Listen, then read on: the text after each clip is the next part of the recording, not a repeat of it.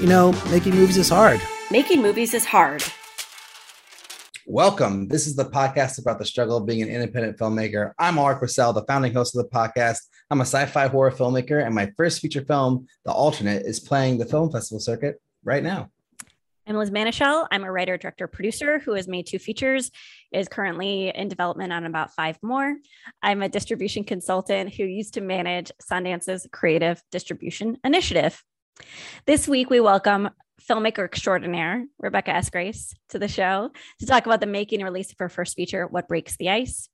Rebecca talks about her road to getting the film made, why she waited for more money before she went into production. And she talks a little bit about her decision to skip some festivals and go straight to distribution. We are going to get right into the interview, but don't go away afterwards because we have a discussion about distribution. And we're even going to talk about the latest news in specifically the Aussie strike. But first, Ulrich, how are you? I'm like barely hanging on to life. My job right now is really demanding. I have been staying up till 2 a.m. working on this thing, multiple nights in a row. And it's really been tough. And I mean, on top of all that, I've got the movie happening. I had a screening in Oakland last week that was a lot of fun, but as I thought, they had so many technical difficulties. Man, it was crazy, including like putting up this huge blow up screen outside next to a street light that they couldn't turn off.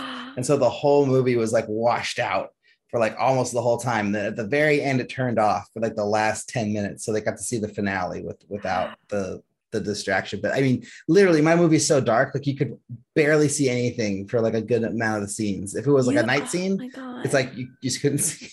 You brought that up weeks ago. I remember you were saying like your concern was, will it be dark enough to do an outdoor screening? I remember that because I remember looking outside my window at 7:30 being like, oh, it's dark outside. This is going to be fine for Ulrich. And then now the street light debacle. Oh, yeah, it was all crazy because I guess they normally do it in the center of this green grass field area, but then it was too windy. So they had to put it next to a wall, and then they just put it too close to one of these lights. They could have slid it over like 10 feet and it would have been better. But yeah, they didn't. And that was it. And I don't know. I love those guys. I love the film festival. They're really sweet people, but if they don't hire somebody to do the technical stuff, which they don't, unless it's like at a proper theater, it's always a disaster. So I was telling my friend, like when I retire, like I'm just going to donate my time and like become a full-time volunteer for the festival just to do their technical work.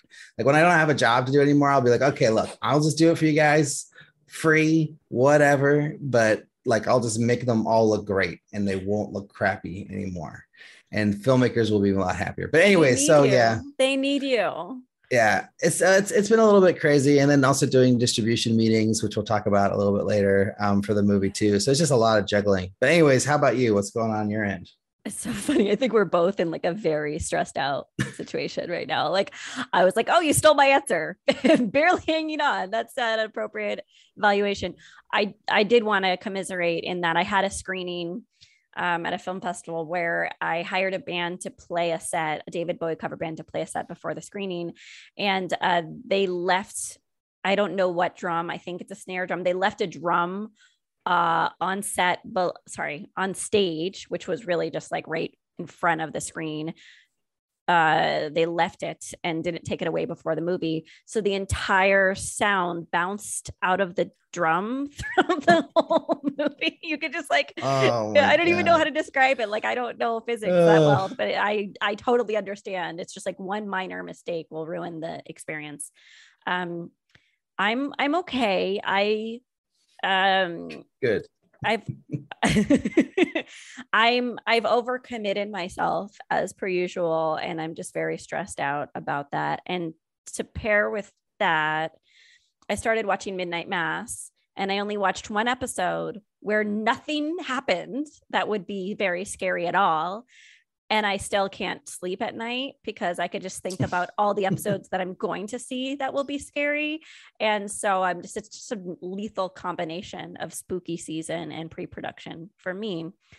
But hearing that you're suffering too somehow made me feel better. So thank you for suffering.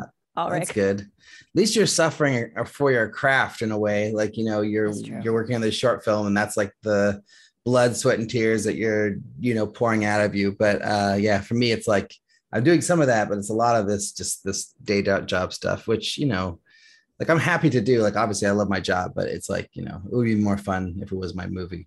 That's such that a great was point. upset. Well, actually, I haven't and I know we need to move on, but the reason I'm so stressed out is not necessarily the short anymore. I've actually crewed up. We're almost cast up. Like things are falling in line. It's amazing. It's that I don't have time to fix the script and shot list because of all of my day job stuff. So that's what's stressing me out. It's not actually the tasks. It's like you, it's like, how do I buy more time? How do I increase the day? Like if I could just like pay $20 and get an extra hour, I'd be pretty happy. And I think that's maybe also how you're feeling, is like trying to stuff too much into one day. Well, you're not sleeping. You just need to shot list. So like when you can't sleep at night. Well, because Sean's a really light sleeper. Oh, no.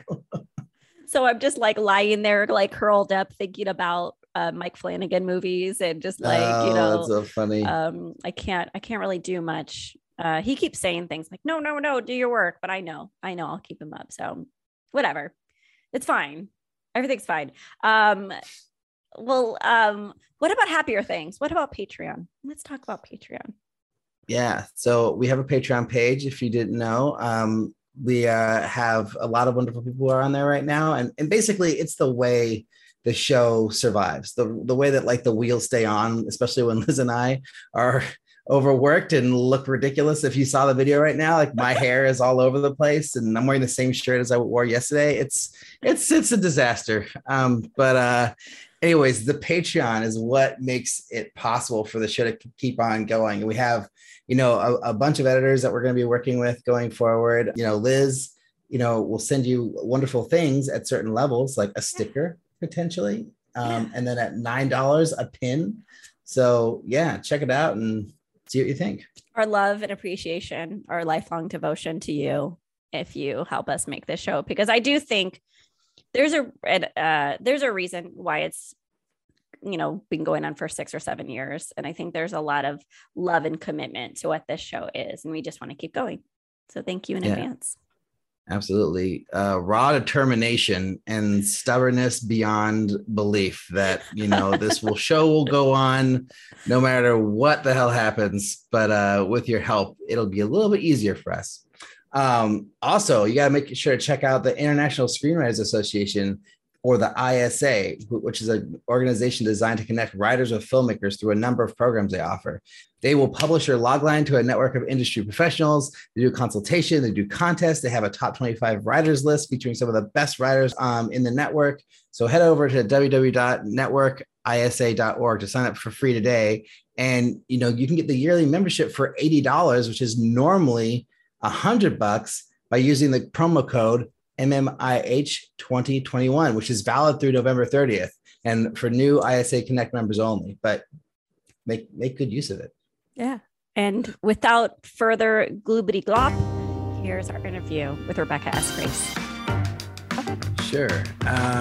Welcome, Rebecca, to the show. Thanks so much for coming. Give us the elevator pitch for What Breaks the Ice. Sure. So What Breaks the Ice is a coming of age drama thriller set in the late 90s. It's a story about two teenage girls from kind of opposite sides of the tracks in a small town who become fast friends and then accidentally commit a murder. And then I guess the film concerns itself with whether they'll get away with this secret that they're both holding, and also whether it actually was an accident. And as the story unfolds, I think it kind of touches into some more nuanced issues about consent and about morality that I think are particularly appropriate to the time period that the film is set, which is exactly the year 1998, which is like kind of the summer after the whole Bill Clinton, Monica Lewinsky thing was going on in the world. How many days did you shoot? We shot for 20 days, but we were like 21 out of 20 because we got rained out and we had to go dark. So, but 20 days. And if you can say, what was the rough budget of the film? We're a modified low budget film. So, in that budget range, and also qualified for the New York State tax credit program. So we did all of our film in New York, in upstate New York, and we did post-production in New York City. I'm just hate to do this, but for the people who don't know what that means, can you specify what modified low budget is? Of course. So that means that like our on paper budget was around $750,000 or less. It was not less. And then there are certain incentives that SAG allows for diversity and other aspects that can kind of bump your budget a little higher. And then, like I said, fortunately, we're participating in the tax credit program from New York State. And that doesn't actually play into the actual budget tier level, but that's where we were. Yeah. I was on a movie where we were that, and then they were like, oh, we can go up to 1.4 million. And I think the movie that we were on didn't go that high, but it's interesting to hear like how that works and what that means and how you qualify for that, you know? Yeah. I mean, we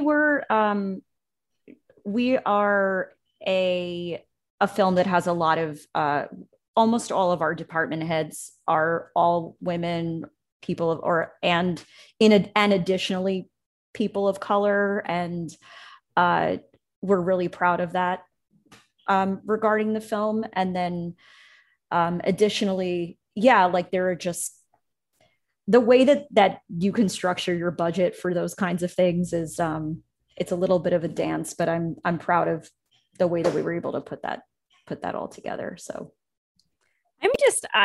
I wasn't sure how that question was going to go. I thought you were going to be super vague, and I was not going to press you because you're one of my favorite people and you get special treatment this whole hour. But anyway, I'm just really excited that you got so specific, and I'm segueing that to my next question. How did you come up with the idea for the script?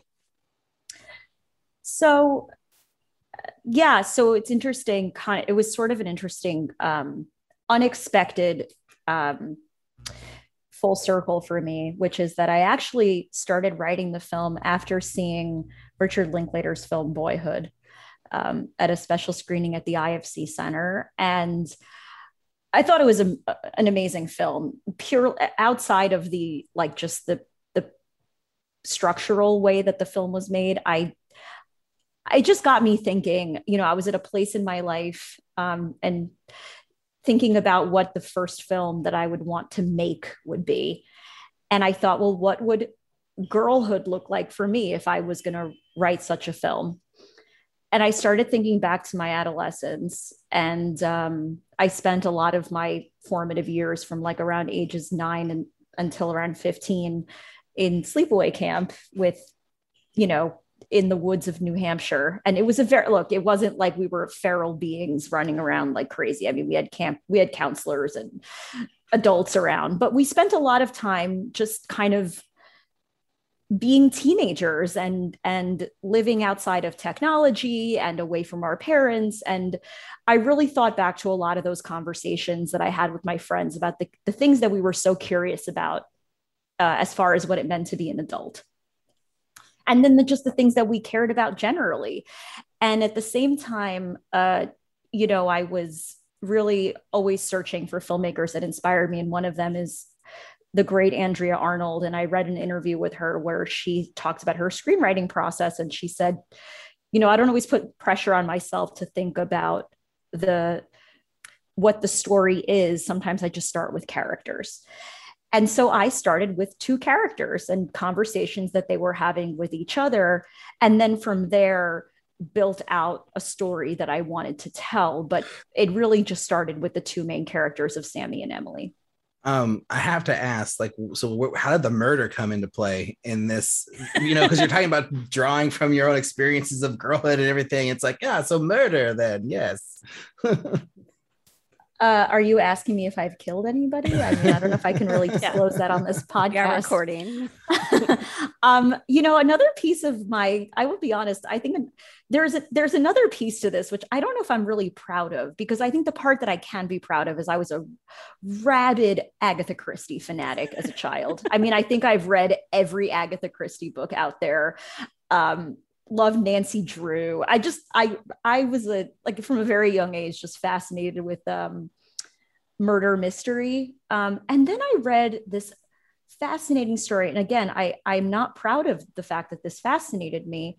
It was a story of these two girls in West Virginia who befriended.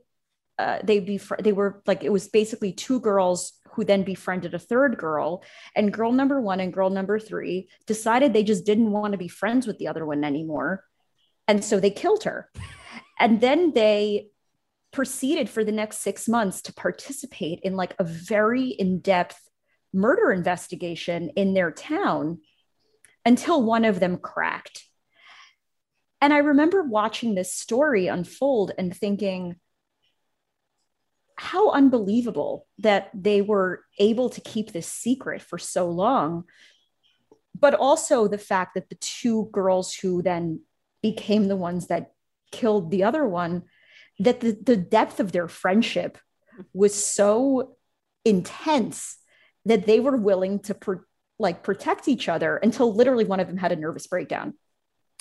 And I guess the reason it captivated me from a storytelling perspective is that I really truly believe that at that age in your life, your friendships go deeper than blood in a way that I think as adults, our friends are important to us and we value them. But there's something about like when you're a teenager and you like find that best friend, like, nothing can kind of penetrate that friendship. So I have to ask my real question now. So how long did you spend working on the film from, coming up with the idea to it being released now? I came up with the idea 7 years ago, but I would say that truly when I think about like writing the screenplay and to now 5 years. With some, other stuff happening in between, like real jobs and other stuff, life. Yeah. 5 years. Compared to all the other projects you've done, how difficult was this one? I put this up in the top 5 things that are the hardest things I've ever done in my life. And that's not an exaggeration. Well worth it. But true to the name of your podcast, making movies is hard. So, okay, I'm going to attempt to ask a question as per usual that isn't fully formed, and it's even harder because I know you so well. But I think so. Rebecca, by the way, is the inspiration for 2 characters in 2 out of 3 of my feature films. She infiltrates my mind in a very specific way because I love her. So Rebecca, you've worked for like bigwigs, massive bigwigs, and we could get into it. But I knowing you, I think that there's been a degree of strategy in your own career to why you've done the day jobs that you've had and how that has informed the development of this feature and every other project you're planning to work on. So for those who, a lot of filmmakers listen to this podcast and a lot of them don't work in this industry. And I just wanted to see if you could speak to why you chose the jobs you did and how they've helped you as an artist, if you could speak to such a large question. Absolutely. I mean, I think there's an unlimited number of paths that you can choose to find your way into directing films. The path that I chose was really and I should say this, Liz and I went to USC Film School together, and while we pursued our MFAs, it's where we met and became friends, obviously. I chose the path of learning the industry and it was a choice that I made. And I know that not everybody chooses that path. I went into working as an assistant, and I was an assistant for independent film producers, for studio producers, then studio directors. I even briefly worked as an assistant to a major celebrity. Um, and I think that all of those experiences kind of, I would say, like, dictated the path that I took. As far as, I always had the goal in mind that I wanted to be a director and writer, but I really wanted to know how to do it by knowing the inside out, so that when I had the opportunity to, you know, fundraise and pitch my project and go out to talent, that I wasn't, and this is no judgment on people that take different paths, because I could also say that my path was, I don't know, it had its own challenges that I sometimes wonder if I needed to go through all of those channels. But at the same time, I'm a researcher by nature, and I think it really helped me to understand the business so that I knew how to approach it when I was coming at it as the leader of my first feature. So yeah, I mean, I don't think that path is for everyone, but I think what it did help me, and what did help inform me most, first and foremost, was thinking like an entrepreneur. Like, if I'm coming at this not just as an artist and a filmmaker, but like truly like a woman starting her own business, what does it look like to approach the industry as an individual, building a team in order to get a film made? Going back to the assistant stuff, when I was working, coming up, like trying to figure out what to do and like how to get to directing, like, I was PAing, I was doing all these things. And I asked somebody like, okay, well, maybe I should be a director's assistant. Like, that'll be the best thing, because then I could be like right close with the director. And then they're like, no, you're just going to be getting laundry the whole time. You're never going to get any whatever experience or knowledge from that, but you did it. So is that true? Like, do you just end up doing all these stupid tasks, or did you actually get to spend time with them on set and learning while they're doing their process? I had as a director's assistant specifically, I had a very positive experience. I worked for the late Jonathan Demme, who's like one of the greatest directors to have ever lived. And he was a very generous human being. And so I was fortunate that he did let me learn from him. I'm not saying that was an easy job, but it allowed me the opportunity to see what his job looked like.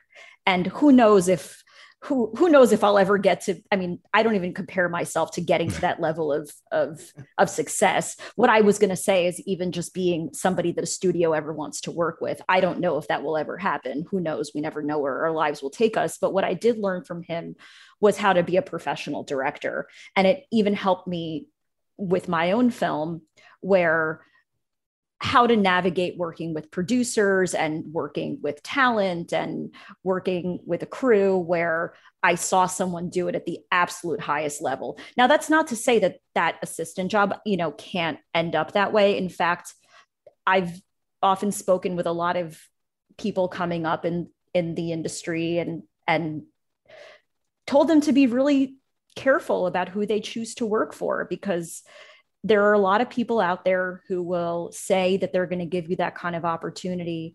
And then you do find yourself doing a lot of mindless tasks that aren't really giving you the experience that you want. And those jobs can be very time consuming at the expense of you really investing in yourself as an artist. So I think there has to be some kind of a balance, but at the same time, like when you asked me when I started writing this film, I said it was in 2014, but I actually took almost 2 years off from doing a lot of creative things because I wanted to work for Jonathan. And I thought that it would be an incredible opportunity.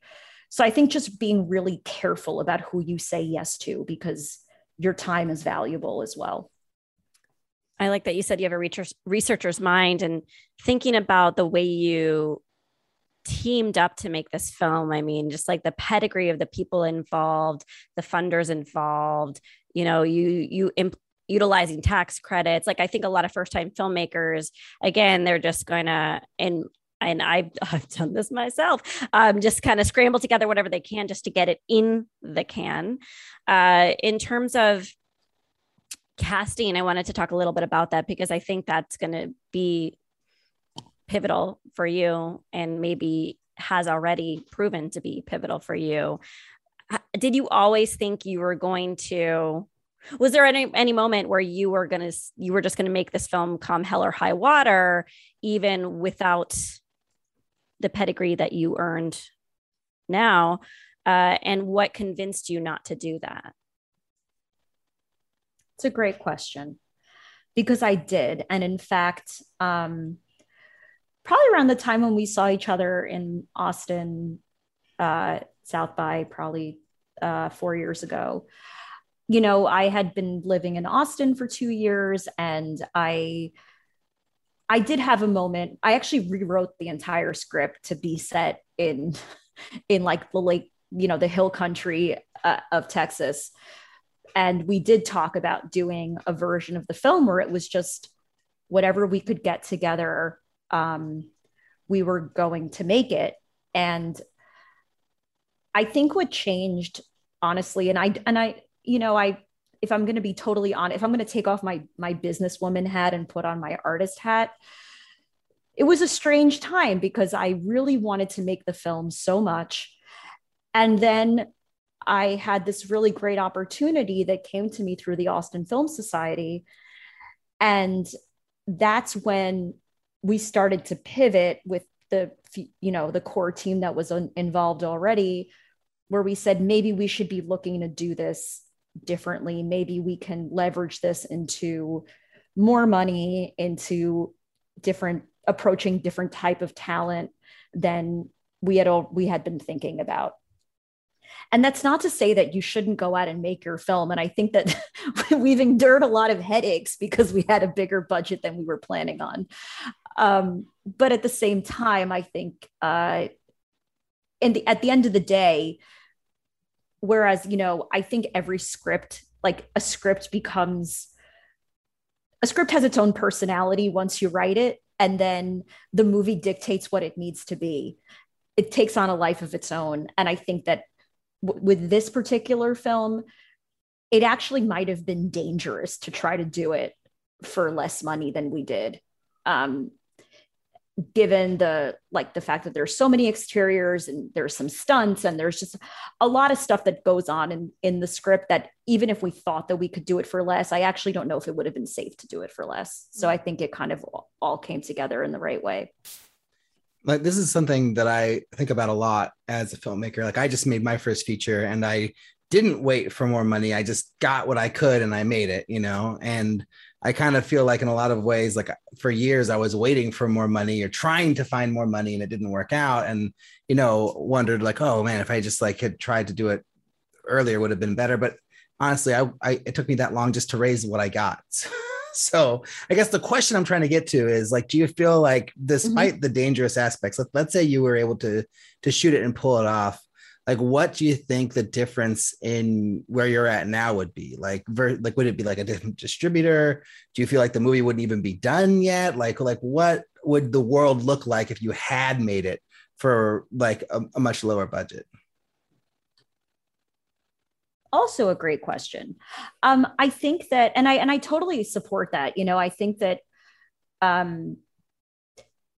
like I said, I think every movie kind of dictates where it tells you where it wants to go.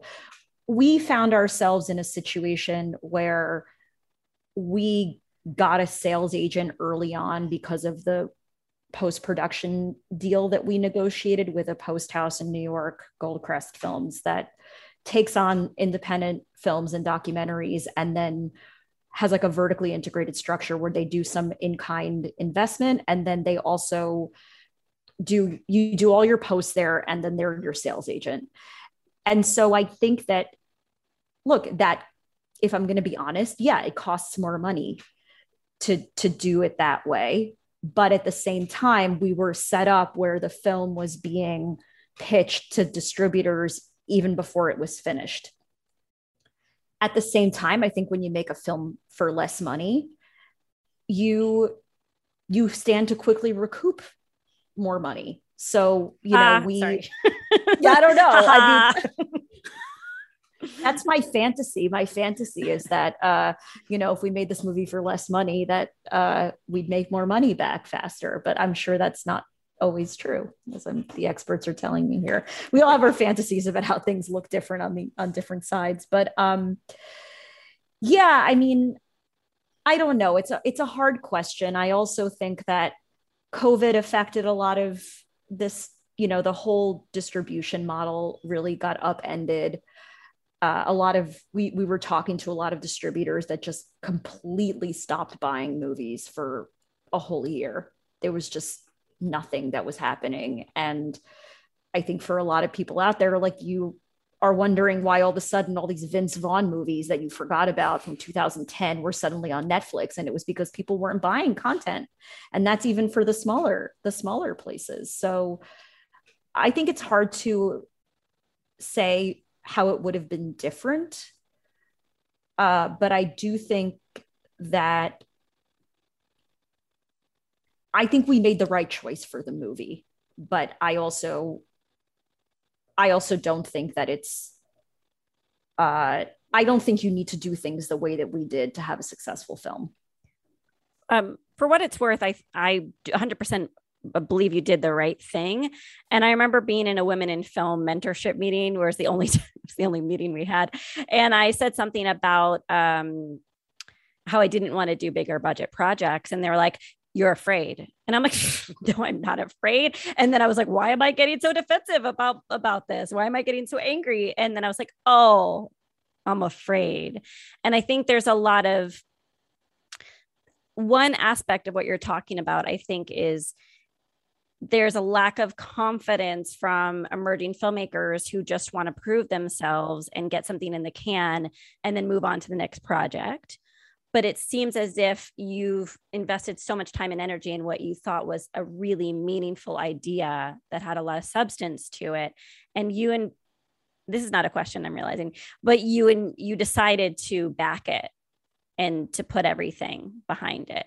So if there was any question, I don't think what you did, I think what you did was the right decision. And I think an alternative may be going to production too soon just to get it over with, so to speak. And I don't think that's what Ulrich did either. Ulrich, I'm not. No, now I realize I'm in between two strategies. Well, it's funny because, like, when I was going into production, I was like, am I doing my movie a disservice? Like, should I have waited? Should I have raised more money? And then the answer I just came back to for myself is like, no, like, this is the movie that had to be made now to get out of my system and move on to whatever the next project is, and like having talked to, like, hundreds of other filmmakers and like hearing stories of people who start with like the $20,000, $30,000 feature, then work their way up to like the, 100,000, then 200,000, and then X and X.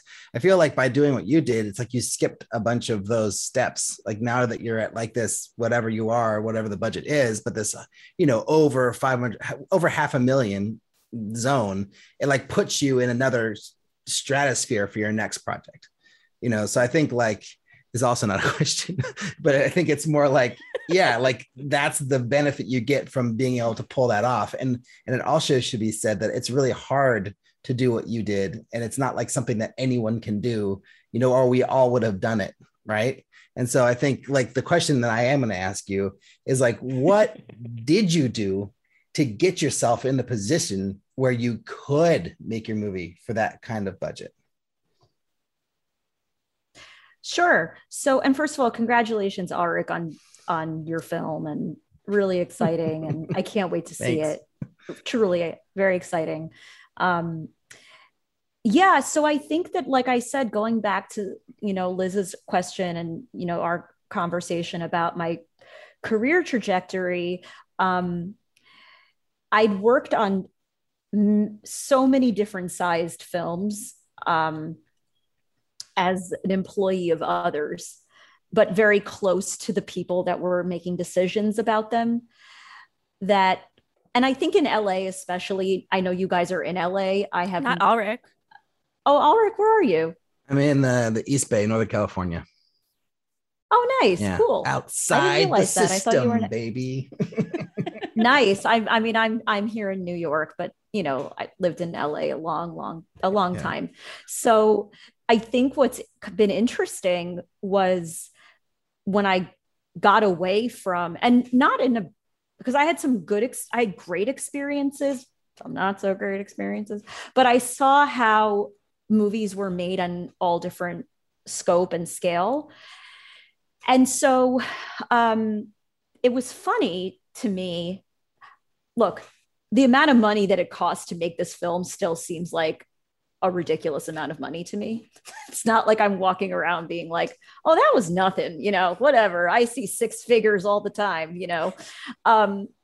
it felt like a lot of money to me, and it is a lot of money. But what was funny to me at the same time was talking to folks I had worked with, both in LA and New York, but like on different budget tiers, where they'd be like, how do you make a movie for that amount of money? And I'm like,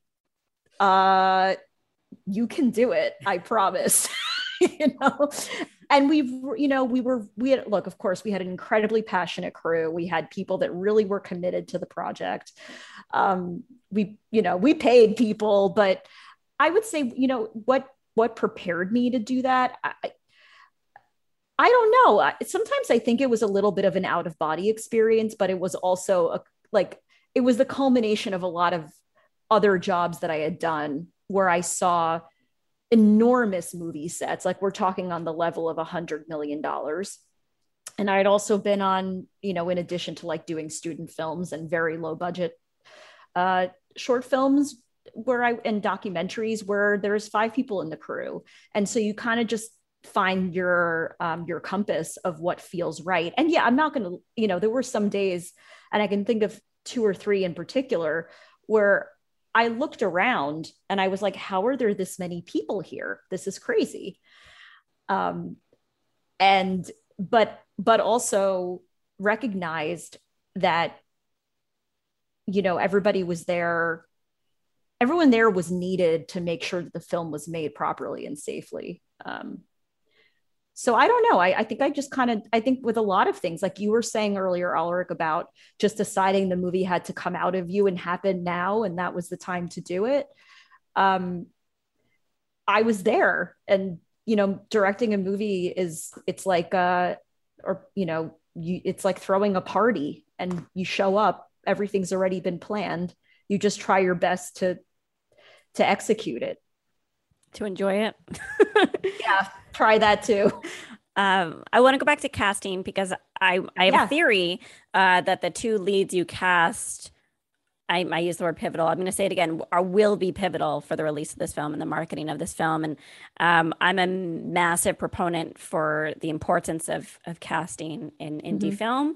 I assume that you worked with the casting director to get to work with these 2 amazing actresses, but can you talk a little bit about their role in how you're putting the film out into the world?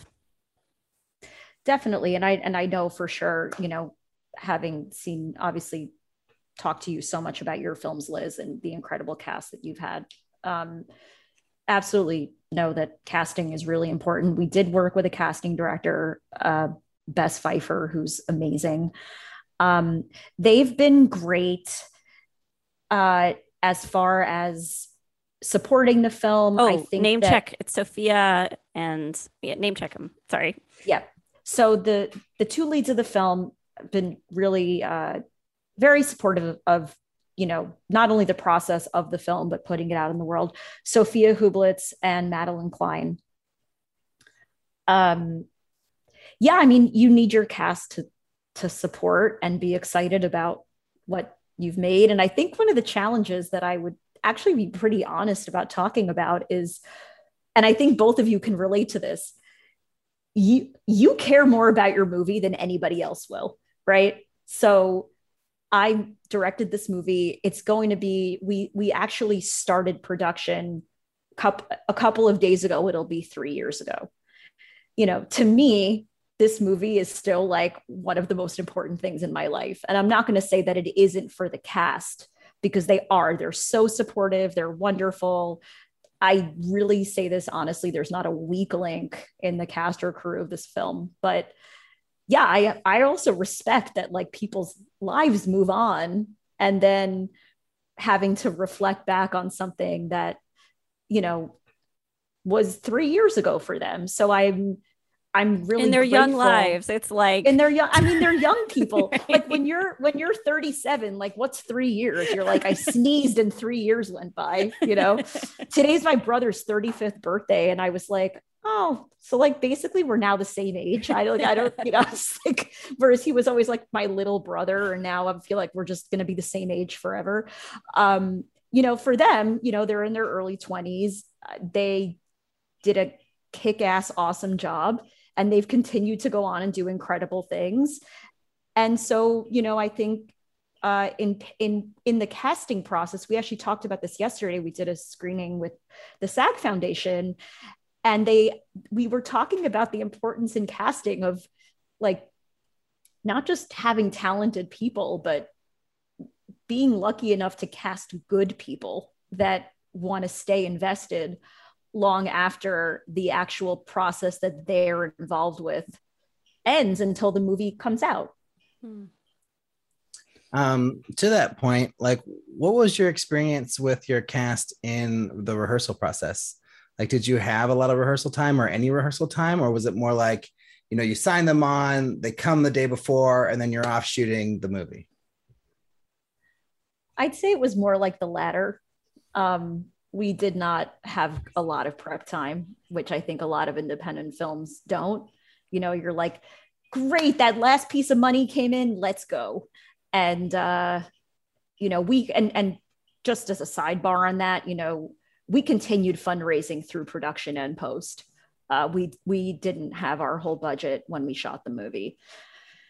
But as far as rehearsal, yeah, Sophia and Maddie, Sophia was in New York. She wasn't shooting Ozark at the time. And Maddie came out from LA, and we went out to dinner, and then we did it. The three of us did a table read, you know, in Brooklyn at, you know, an old playhouse that one of our producers, Michael, had access to. And Megan, who's the production designer and also my business partner, like brought everybody donuts.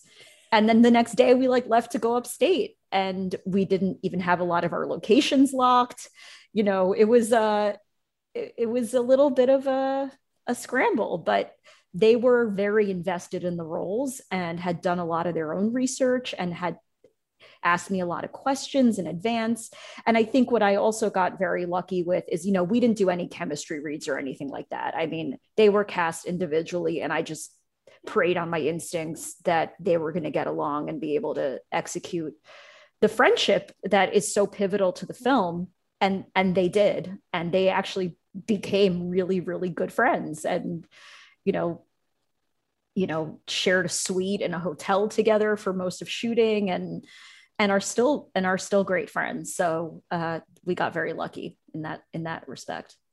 I was talking to Tiffany. Do you remember Tiffany Gray? I was talking to her the other day, and she was like, remember chemistry reads? Do you remember when they used to do that? And I was like, oh my God, you're right. We don't do that anymore. And that's why the romantic comedy just went downhill, is my massive theory, is like, because they didn't do those chemistry reads, which are vital to the rom-com. But I digress. I think that there's a pocket of genre films that do well commercially, but it's never a guarantee that they're embraced by festivals or best embraced by you know, like elitist, pompous, pretentious critics or whatever it is, because it's genre and it's not elevated horror, and it's not action. It's this whole other think piece onto itself, and whatever. That's another show. I just wanted to see, you know, I know you played Woodstock, but I know you played a butt in this film. I really do feel like it's going to be a commercial hit. How did festivals play into that for you?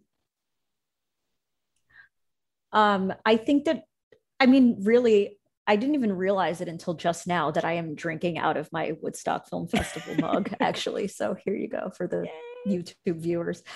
It's my favorite mug because it's so large and it allows so much coffee. You know, we didn't. And yes, and I agree with you. The festival circuit conversation is a whole other show into itself. You know more about that world than I do, having, you know, been at Sundance and all the rest. But, you know, we kind of, we kind of made our peace with the way that went for us. I think part of that was COVID. Part of that was, if I dare say it in a public forum, I don't think film festivals are what they used to be. I had a conversation earlier with someone who's so wonderful. He's a reporter who's trying to help us out with some press coverage. And we had a really frank conversation about how what is considered independent cinema isn't independent cinema. Like, I don't really consider, and I feel totally confident going on the record saying this, I don't believe that movies that are coming out of Telluride and out of Toronto, for the most part, are independent films. Now, there are some great independent films. If you're at Toronto and you get to see what's in the Canada, in some of the Canada selections, I think there's some wonderful independent films that are there. But I think a lot of what the film festival circuit has become is very curated programming that is largely determined by what is lower budget financing, but it's still much bigger budgets than anybody like me could possibly fathom to raise for my first feature without some other kind of profile behind me. And so, leaving that piece of it aside, I think partially because of the year that we decided to premiere the film, we didn't want to just do a virtual screening. We didn't want to fight for those very limited spots that had already been taken by films that aren't like ours. And so I was really pleased when it worked out with Woodstock, because we got to play an in-person screening. And I joke where we were like, we didn't know if the movie would ever play on a big screen. And then it played on the biggest screen I've ever seen. Like, it was literally the biggest drive-in screen, I think, in the Northeast. And it was wonderful. And like, all of our cast, some of our cast and all of our crew could come out, and we could all be together, even if we were in our cars wearing masks. But it was a special way to see a movie in a year where on earth would we have been able to do that? In a different time, I think that a lot of filmmakers, especially, and I'm one of them, that when we were in the process of putting the movie together, you have these dreams of your film playing festivals and going around the world and getting to talk to people in different markets and different cultures about your film. We made peace with the fact that this was our movie's journey, and this is where we are. But I think, like I said, I'll leave it there. But I do think what we consider the festival circuit and the way that independent films are being distributed and out in the world is really changing. I'm just curious, just going with the film festival discussion, like, in your experience, like, do you think there is value for films to go to festivals if they're playing like not the big majors? Because like you said, the majors are all going after these movies that, for us independent filmmakers, like, it's in kind of an impossible situation for us to have a movie that would play, especially for a first feature, at a festival like that. So like, going to like the middle ground festivals, like, is that a value, or do you feel like, might as well just go straight to distribution or straight to sales reps, like right when your film's done, and like skip that whole, like expensive process of submitting to like hundreds of festivals? Yeah. Sorry, I was not prepared for that question. Can I vamp while you think? Because I wanted to add something, which knowing festival curation and knowing the players that I do think your film was teetering on the edge of being selected. And I think it's worth it to take that chance. And I want to hear what Rebecca says, but I want to just give a little intel in that you had the access to take that chance to, like, you could have played Sundance. I think you could have played Toronto. And jumping in here, we had a guest a few weeks ago, Ben Hickernell, who made a film, What We Found. Do you know Ben? He's part of the cohort, I feel like. And that film had Elizabeth Mitchell. It had named cast. It skewed a little genre, but really at its core was a drama. Yet he did speak about the fact that his film was not really being curated or taken seriously. It was thought of as too commercial versus, and I think that's what I alluded to earlier with that, the gray area of mystery / suspense thriller in the festival world not getting the credence that it deserves, those films. Did you ever feel like genre was a part of the festival conversation that may have hurt you? Sure. So I think what's interesting with our film in particular is it's been called different things depending on who's interested in it. It's a coming of age. I mean, coming of age drama thriller. Like, what does that even mean? Okay. Like, I mean, it's a movie. That's it. It's a movie. It has good characters and a good story. Period piece. You forgot to add that. Period piece. It's like, let's just hashtag everything that we can.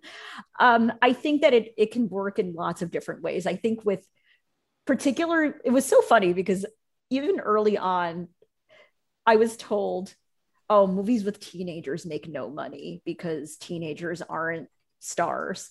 Then I heard, oh, a teen movie is a slam dunk to sell because teenage girls are the biggest audience out there of consuming entertainment. Then I heard, oh, a thriller is a slam dunk. Then I heard, oh, but if it's like not a straight thriller, people are going to be disappointed. Then I heard, oh, a drama. That means people will take it seriously. Then I heard, oh, no one wants dramas anymore. Dramas are boring. So it's like, and then period piece, it was like, oh, if you don't pull it off right, well, no one's going to buy it because it's going to look bad. And by the way, we did pull it off. But my point is that I don't think anybody knows anything. And then in the film festival circuit, especially, look, I think that there have been great strides made in the voices that are being amplified and the types of films that we're seeing. I also think that people just like to watch movies that speak to them. And I think for us, I kept feeling like I was chasing like a moving target of what people wanted my film to be. And we actually had a cool opportunity because of COVID to really take a step back and think about like, what is this movie really? You know, when everything quit and film festivals closed down and, you know, we were just on the brink of finishing the film, was like, what does this movie really want to be?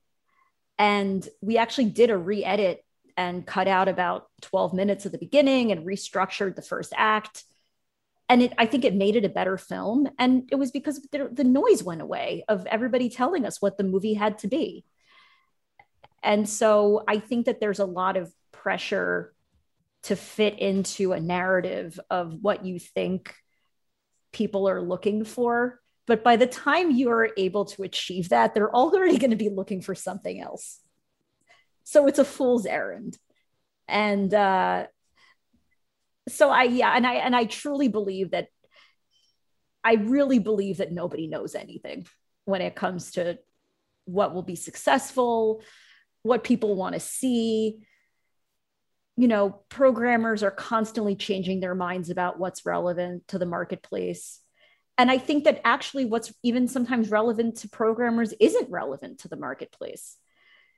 So I'm not sure if that answers your question, but that was my experience of navigating that like really strange world of just, and eventually I just threw my hands up and I said, we're going to make the movie that we think is the right movie to make. And actually having a little bit of silence really helped us find what that was.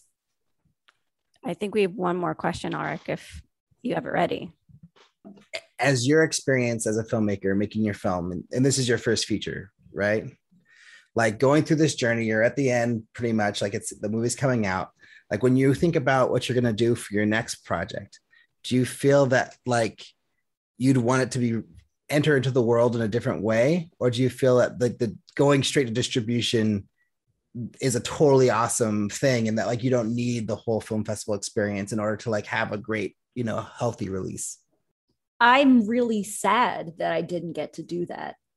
You know, that was something I was really looking forward to, as far as, you know, to your point of the film festival release versus straight to distribution. I don't think it's one or the other. I don't want to say like, oh, I would only choose one or I would only choose the other.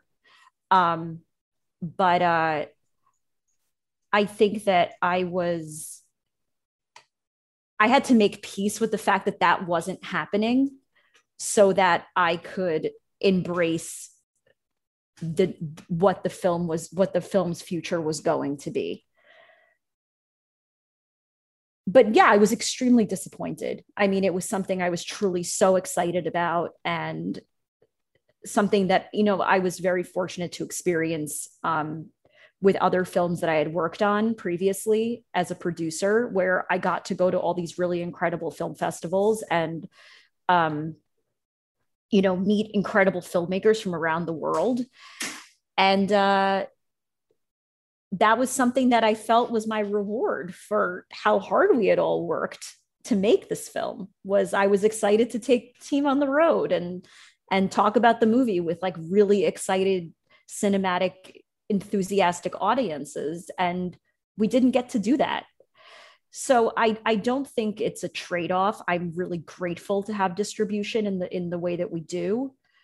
But yes, there were some dark moments in the last year where I was profoundly depressed that wasn't something that I got to experience with this movie, given how many years I worked on it and how much time was invested in it and how many things happened in my life in the time of making this film, that, you know, you're looking for something to like feel good at the end of a long journey.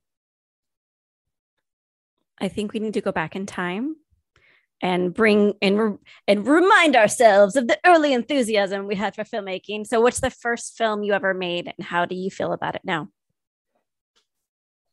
So the very first film I made is a black and white film that I made in 1999. No, sorry, in 2000. And it was back when the New York Film Academy was just a summer camp for students who wanted to learn about shooting 16 millimeter black and white film. And I went to Boston for 4 weeks, and I made a short murder mystery film about a woman who goes back to the scene of the crime where her boyfriend was murdered. And then she is killed by the guy who killed him. And then he licks the knife at the end. And I was so impressed by the fact that chocolate syrup looks like blood on black and white film.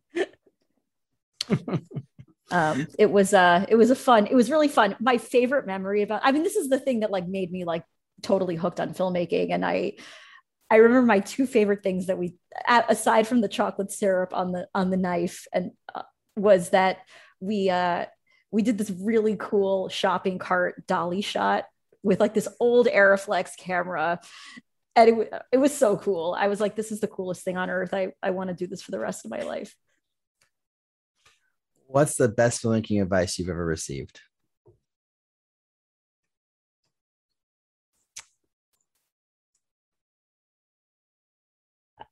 Honestly, to just keep going.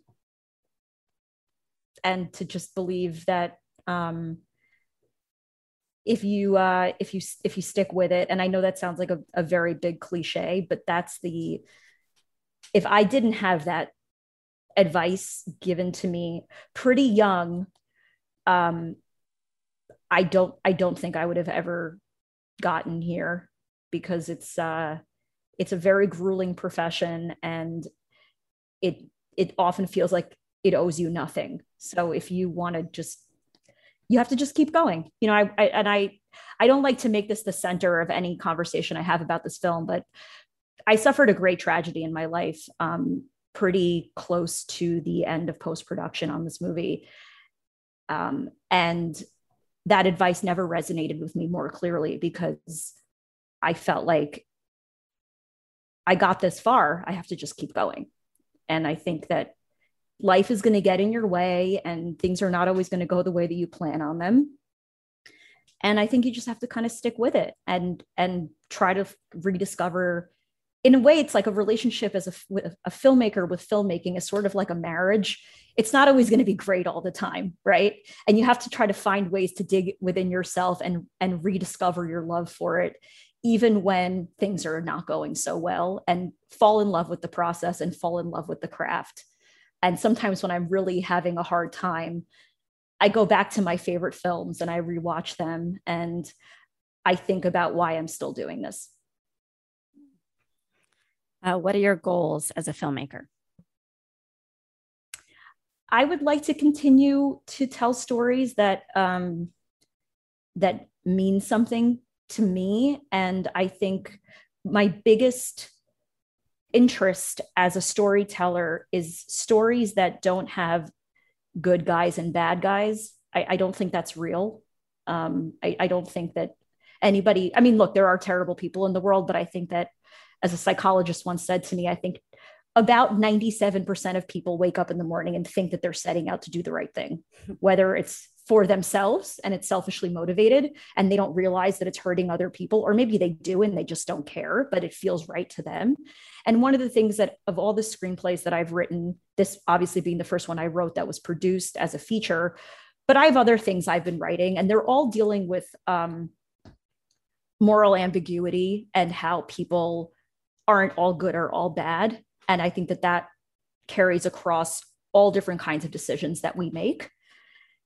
And I think if we were able to like be a little bit more open-minded to gray areas rather than trying to kind of contextualize everything as black and white, we'd all have a little bit of an easier experience as human beings. So that's really my goal ultimately. It's probably why I respond, I think, not to generalize, but a lot of the filmmakers that inspired me pretty early on were European filmmakers who I think are a bit more honest about the flaws of humanity in some capacities. But I think I think as Americans, we're getting better at it. I really do.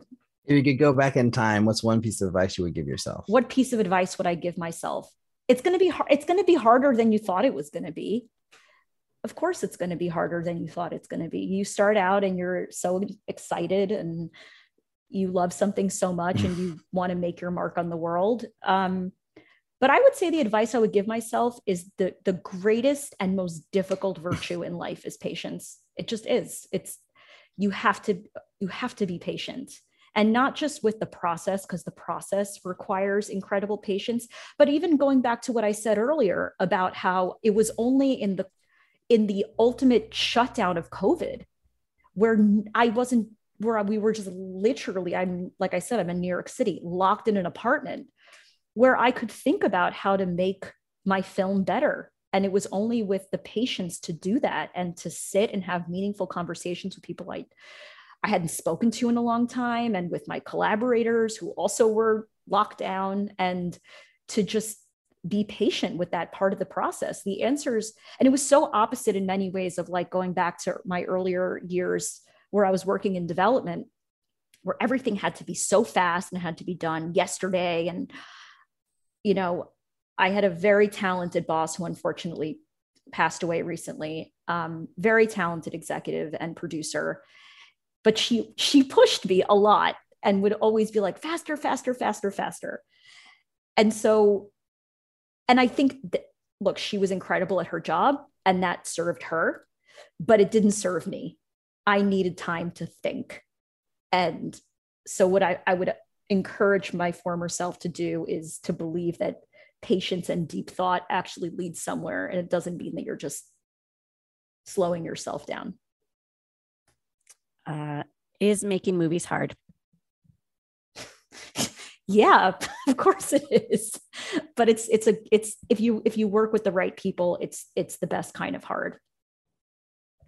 Sell your wares. Tell us how everyone can support you. Absolutely. So the film will be available on October 1st. It will be anywhere you might like to stream movies. So Amazon, Apple iTunes, Apple TV, Vudu, Google, YouTube, Xbox, Redbox Digital, Hoopla, which I actually love, and watch a lot of movies on that platform. And then on demand, if you still have cable, it's on Comcast, Cox, DirecTV, Dish, basically anybody that provides cable to you, it will be streaming on demand. Yay. Yeah. And then also in theaters, if you're in the LA area, we'll be at the Lemley New Hall, and waiting to just hear what other theaters will be in. We're doing, I think, a 5 to 7 city release. So thank you, Rebecca. Thank you. Thank you. This is so fun. Amazing. Oh my God, Liz, this is like it's like some weird dream. Like we were like, we met at some like random party like 12 years ago. And I'm like, imagine one day we get to do a podcast. This is so fun. Ulrich, what do you remember about talking with Rebecca a few days ago? Oh my gosh, Rebecca, what can you say about this person? Like so inspirational, so smart, and so like focused and controlled in the way that she approaches her filmmaking. It kind of makes me feel like I'm a blundering maniac when it comes to like the way I put a project together, because she just seems like she's so concise and just so, you know, intentional with everything she does, not just with the writing and the creative, but like with the way she approaches putting it all together. And I think that that was kind of a huge takeaway for me about like how methodical she was and how patient she was with her film production, and then how that led to like, you know, one hell of a looking movie. I mean, I don't know if you've seen the trailer, but this thing looks incredible. And like, it's got some really awesome young not name cast, but young cast that have been in lots of things that you have heard of, you know, and it's really like, you know, it's kind of like the ideal first feature for any filmmaker, really, in a lot of ways. So it's like, that was sort of my big takeaway. But what about you, Liz? You know, Rebecca is a very, very, very close friend of mine. She's like in the inner core circle. And I've witnessed her from, you know, first few drafts of the script to now the film coming out, moments where we never knew it would happen to now it's really making a splash. And I 100% agree with you. She's intentional. And I'm very proud of her. I guess that's my takeaway. I remember just like sitting there on the Zoom, feeling really happy, getting to see her face. And I think they're friends that we have where I have some friends where I just sit there and I'm like, I'm jealous of you. And there's some friends where you can just feel very happy and proud of knowing them and their efforts, because you feel like they deserved every minutia of success that's coming their way. So that's the way I feel about her. The way I'm excited for this film. I want everyone to see what breaks the ice, and glad that we got to chat with her. So Liz, have you heard of this IATSE strike? It is all I hear about. It is what I hear about nonstop. Absolutely. But what do you have to say about it? I read this article. It was brought to my attention by our wonderful producer, Eric. And I think this is, it's really interesting because, you know, what article did you read, Ulrich? What article? I read the article on the Hollywood Reporter with the headline. I don't even remember what the headline was. It was about the IATSE strike. Yeah, you read an article. I got it. Yeah, now I want to prove that I did. Cinematographers Guild Board votes unanimously to support IATSE strike authorization. So that's what it said. And basically, like the article, no offense to whoever wrote this, but that's basically all the thing says.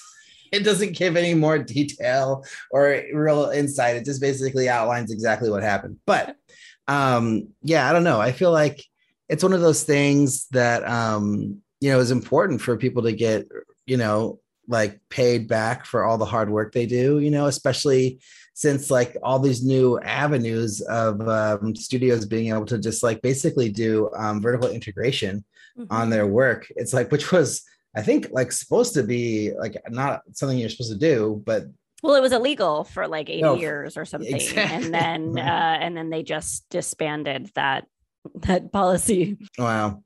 Yeah. So basically, now it's like, oh yeah, Disney can hire whatever they want, you know, and then they can just release the movie through their own service, and all the things that were in place to pay out people for all their hard work on the back end, like now don't matter anymore because they found another way of getting it out there through the streaming services. And that's true for, you know, Warner Brothers. That's true for Paramount. That's true for Universal. It's because they all have their streaming platforms now. Right. So like Liz, I mean, doesn't it seem like really crucial that like people get, you know, paid back for, you know, if they do a good job, if something's super successful, they should see something, right? Well, I mean, there's many issues here, right? And one of them is when you work under a new media contract, but the media is no longer new anymore. I think those contracts were built because it was like, ooh, the internet, ooh, streaming. What is this newfangled thing? And they didn't really know how to figure out and break down the revenue and how the working conditions should be, because it was this new frontier. So I think that's one aspect of this. And the second thing is, what I'm most interested in, obviously compensation, but most is restricting working hours so that people can go home, get sleep, and have decent turnarounds. If you follow the IATSE Stories Instagram account, which is like really doing a great job of amplifying all the individual stories of the workers who have authorized the vote to strike, they're just horror stories. They're like, my relationship has suffered. I had to pull over to the side of the road countless times because I'm not sleeping. And it's just really absurd the way workers are abused and exploited in this industry. So I'm most interested in like better working conditions for my friends. So what is there a solution here? Is it just like, oh, we'll take no overtime ever? Like we just like, or only can work 14-hour days. That's the max amount of day if you go into overtime, or is there caps on working days? Like what is, I think they're suggesting like there's specific things that they're suggesting. But I obviously think compensation is a part of this. And there's this great IATSE story where the guy was like, you know, an actor, if you're bringing in a high profile actor onto a shoot, their agent is going to make more money if they work less days because they can pack more projects into that actor's schedule. So those days become packed with shooting time, and then the hours for the crew gets compounded because of that. So it's like from the top down, it's just exploiting people, it's exploiting talent, it's exploiting the crew. So I think it's slowing down is what needs to happen. Is like, as an industry, we need to just slow down just a little bit and to compensate people appropriately. Budgets are going to get bigger doing that, and like all these other things are gonna kind of be another like a whatever snowball effect from it. But I mean, I think that's for the greater good though, and especially because they're spending so many goddamn dollars on these things anyways. I mean, this new Last of Us TV show's got $10 million per episode that HBO's putting down. It's like, yeah, I don't know. Like you should be able to get it done in a reasonable amount of time if you're paying $10 million an episode. I mean, there's no excuse. Maybe your pockets will get a little bit thinner, studio execs or agents or whoever is profiting the most. But it's going to be better for the show. I think that's the argument. The argument is that like the people at the top are absorbing the majority of more revenue than they should. And it's becoming like a political fight and an economic fight and an ethical fight. I totally am with you. I don't necessarily know if that's true. I mean, like, I'm not looking at the books. Like, I don't know where the money's going. All I know is that you shouldn't be forcing people to work 14-hour days. I just think that's crazy. When are you going to see your family? This is an industry. But you've been on big sets, like you see how lavish things get with like the crafty and how things are with like all the services and all the things that are provided for a crew and for cast especially cast, crew too. I mean, for both. But yeah, I think that's the kind of thing that needs to be pared down.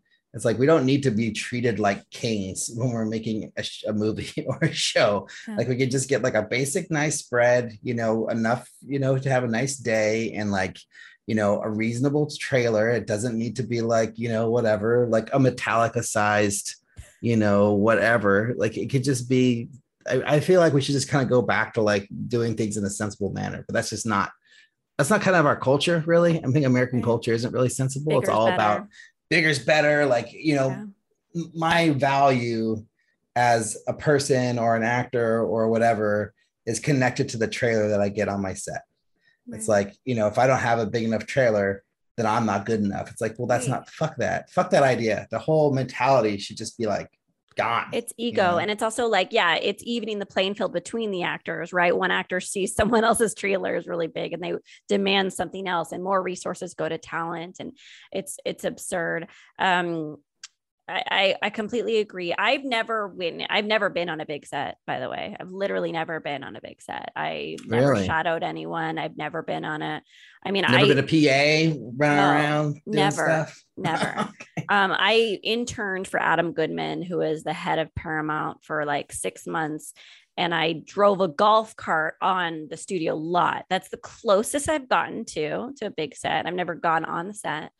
But I do remember that when I was there, I heard stories. This was back iPad 2 days. iPad 2 days. iPad 2 days. Okay. And it was one of the Transformers movies. And I remember seeing that all of the actors who were the top billing actors got iPad 2s. And I remember just thinking, like, why? Why does that happen? Yeah, why do you spend $500 per actor on a gift? Yeah. You know, like gifts are nice. And like, I mean, gifts I get are a big deal. And like, you know, like I've done gifts on short films, I've done gifts on my feature, but like, you know, like a reasonable like gift, like not a fucking iPad that's brand new. So hopefully I'm very excited. I'm excited for change. I'm like in unity with our union brothers and sisters fighting the good fight. Well, I'm a little concerned that like what we just talked about isn't necessarily being addressed in this, that it's not like trying to refocus resources in a way that's going to benefit the production better. But, you know, maybe, but, you know, I think that's really what needs to happen is like, you know, like the portion of the budget that's being spent on these people up here needs to trickle down to the rest of the production in order for productions to actually work correctly, you know? Well, we're with the short film I'm doing, we're like tiny, we're so small. But what I'm trying to do, and we'll see if I get the ovaries to do it, is we're trying to do salary transparency across the board for everyone so that everyone knows what everyone's getting. And then we're doing 8-hour talent calls, and my cinematographer doesn't want a 10-hour crew call. She wants more. So we're not going more than 12 hours, but we might do an 11-hour crew call, which I know is still revolutionary. But I really wanted 10 to like give people a break. But point being, I think if more, instead of these like ridiculous like badges, like, oh, these like superficial badges of honor with regard to green sets and diversity sets and all these things. I just think those like stickers and those emblems are meaningless. Like put your money where your mouth is, pay people appropriately, and then make it transparent and tell everyone what's going on. And I think salary transparency could be the way to go. Yeah, that's a pretty cool one. So like you're not paying everyone the same amount. Everyone's getting structured based off their role. And then you're gonna like, how are you gonna announce that? Are you going to send out like a newsletter to the whole crew, or are you going to send it in an email, or like before every hire, I've told them like we want to do salary transparency, but we'll only do it if everyone buys in. And like the goal originally was everyone to get the same rate, but it really became impossible to do that. I can do that on a feature. I can't do that on a short. So I have to, I honestly, it's like pressing the green button at this point, because I think almost everyone has bought into the idea of salary transparency. And now I'm just waiting for it to blow back and someone to yell at me for giving makeup 5 times what they have. But you know what? Like it is a makeup heavy shoot. So yeah, special effects makeup, man, they need the money, you know? I think I want to hear more about this. I want to hear how it goes. I want you to chronicle the steps, because I've never tried anything like this. Like salary transparency, it's really touchy, you know, like you gotta be really careful, because like I've worked on sets where, you know, everyone's working for free, but we needed to get this one person to work because we did no other option. It was like a Steadicam person. We gave them $100, you know, and then we have to be like, look, no one else is getting paid. Like, please don't talk about that you got only $100, because then they'll say things like, "Oh, we're only getting $100 for this." And it's like, wait, I'm not getting anything, you know? And you're like, oh man. So I've definitely been nervous to let that kind of information out, except when I was paying everybody the same. Then it was easy. That's like everyone's getting the same. There's no complaints, Well, I would say one thing helps. Two things help is Sean is playing one of the characters, and I am openly telling everyone that he's not being paid. And in the film, his penis falls off. So, like, this is the father of my child.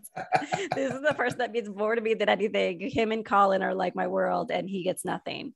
So I think they know it's not a reflection of care or value, right? Right. And then also, I'm not taking a fee, and we have at least one more volunteer laborer in this short. Nice. So yeah, I'll tell you what happens. I'll tell you. You tell me. Okay. Yeah, I think that's a good move though, to not take compensation as the director. I mean, how can you on a project? It's like half my money. So like, what am I going to do?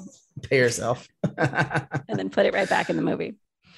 So Liz, I've got a question for you about distribution. I'm here. So like, I'm in the process of taking distribution meetings right now, and meetings with sales agents and all this stuff. And I kind of wanted to get your take on this idea that I had, that I've sort of started to implement with friend of the show, Jeanette Bloom. So basically, we're like talking to the same distributors and the same sales agents and everything. So we were like, well, we should just share everything. Like, we should just talk about like what they're offering her, what they're offering me, just like do it. And my question was like, is that wrong for any reason? Like, is there any reason not to do that? Like, should we be worried about this kind of like open, transparent communication? That's like the benefit of hiring someone like me. Like, what you're doing is you're like getting the data without having to hire anyone. Because like, I've done deals, I've witnessed contracts, and I could say, look, they went down to this on this other deal. I think you can get there.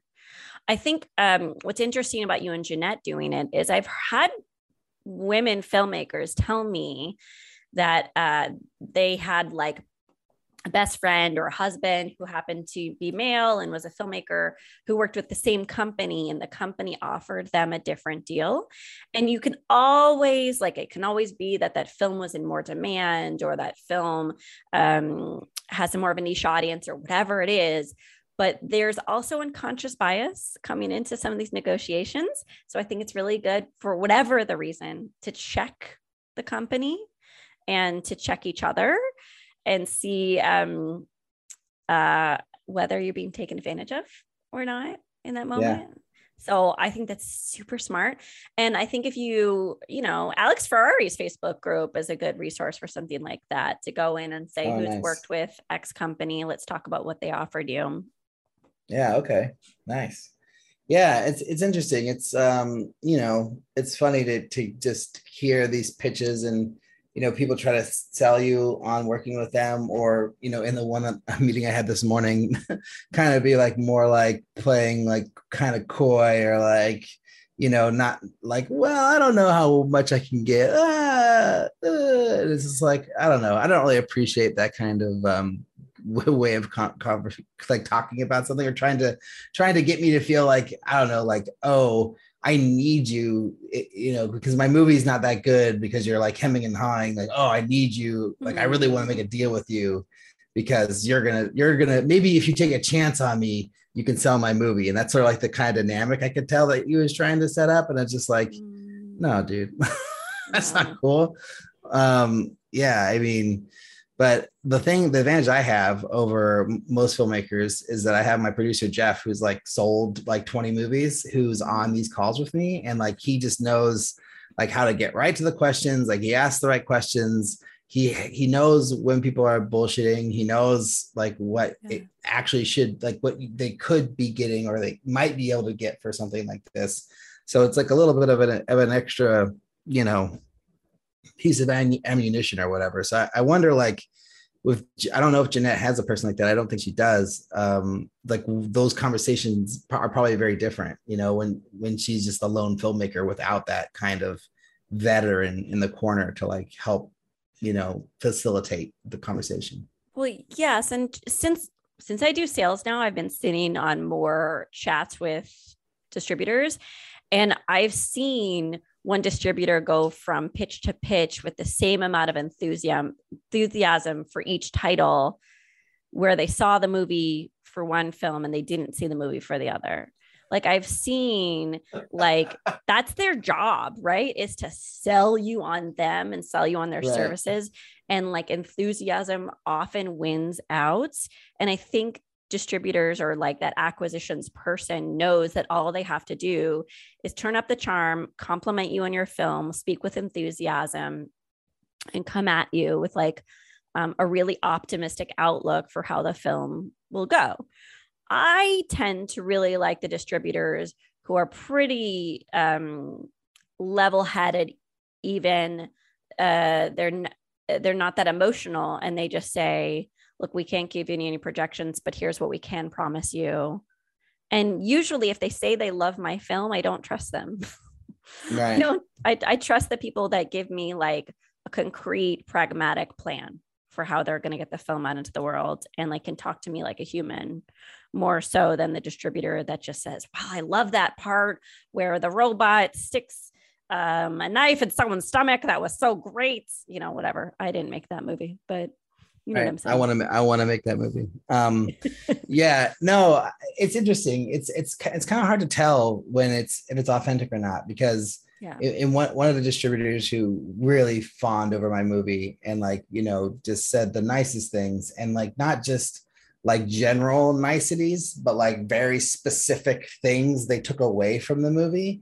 And it's like, oh wow, it's like then I'm thinking, did I write that anywhere online that he could have just said that? Like, because he read that in my director's statement, or he read that somewhere, and he's like, yeah, you really nailed this. And I'm like, oh, that's what I was going for. It's like, wait, I said that's what I was going for over here. So he just repeated it back to me.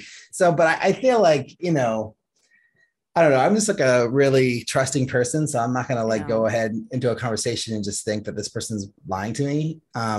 But I think it makes it easy when they're like giving you like the actual numbers and the actual like, you know, whatever, like their hope, what they're asking for, and then like giving you the contract. But the other person I talked to this morning, like I was like asking, like, so what's your deal? Like what is it? Like, what do you take? And he was like, well, I gotta get my partner to watch it and see if she likes it. I don't really want to say a number right now. Like I want to look at it first. And with her, like I love the movie, but she needs to see it. And it's like, well, you can't even tell me like what a rough idea of what your take would be, or if you're going to take a fee and a percentage, or just a percentage, or just a fee. He like didn't want to answer that question. And I was like, why don't you just answer that question? Like, why do you have to like, so why are they taking a phone call with you unless they're prepared to send you an offer? Like, I don't understand that mentality. It's like time is really valuable to everyone these days. So don't waste it unless you really want the movie. We're going to have another call on Thursday, which I think he'll make the offer on. So it's like, okay. Anyways, yeah, I see you rolling your eyes. I write about this a lot, so if I'm repeating myself, I apologize. But I think that they know our character. They know we're emotional beings. They know we're sensitive. We're artists, and they know what things to poke at. Like they know if you're making, you know, a dystopic sci-fi, you know, film, what your goals are for that film. Like it's all psychology. It's all social psychology. And I think as filmmakers, we get told no so often that it's very tempting to just be thrilled and excited by anything and anyone who says yes to you. And that's where you're right now. So you're going to have to check your bias after every meeting and make sure that they're a good partner. Last question. Are there any like giant red flags to look for in these meetings? Like anything that like, if I hear someone say or hear like a certain like thing being presented, I should be like, okay, not those people. If they guarantee a Netflix deal, or if they guarantee a certain amount of revenue, like no matter what, if they give you projections and they say, well, we're going to make you at least 100K or something like that, I wouldn't trust them, because there's no way they can guarantee that. And that's really just lip service for you to try to get them to sign with you. And the other things obviously are like term length. Like if they are adamant about having a 10 to 15 year term length, that's a red flag. And if, you know, you call them and you say, well, like, you're not going to use my educational rights, are you? Or what about my live semi-theatrical screening rights? Are you really going to use those? Can I carve those out?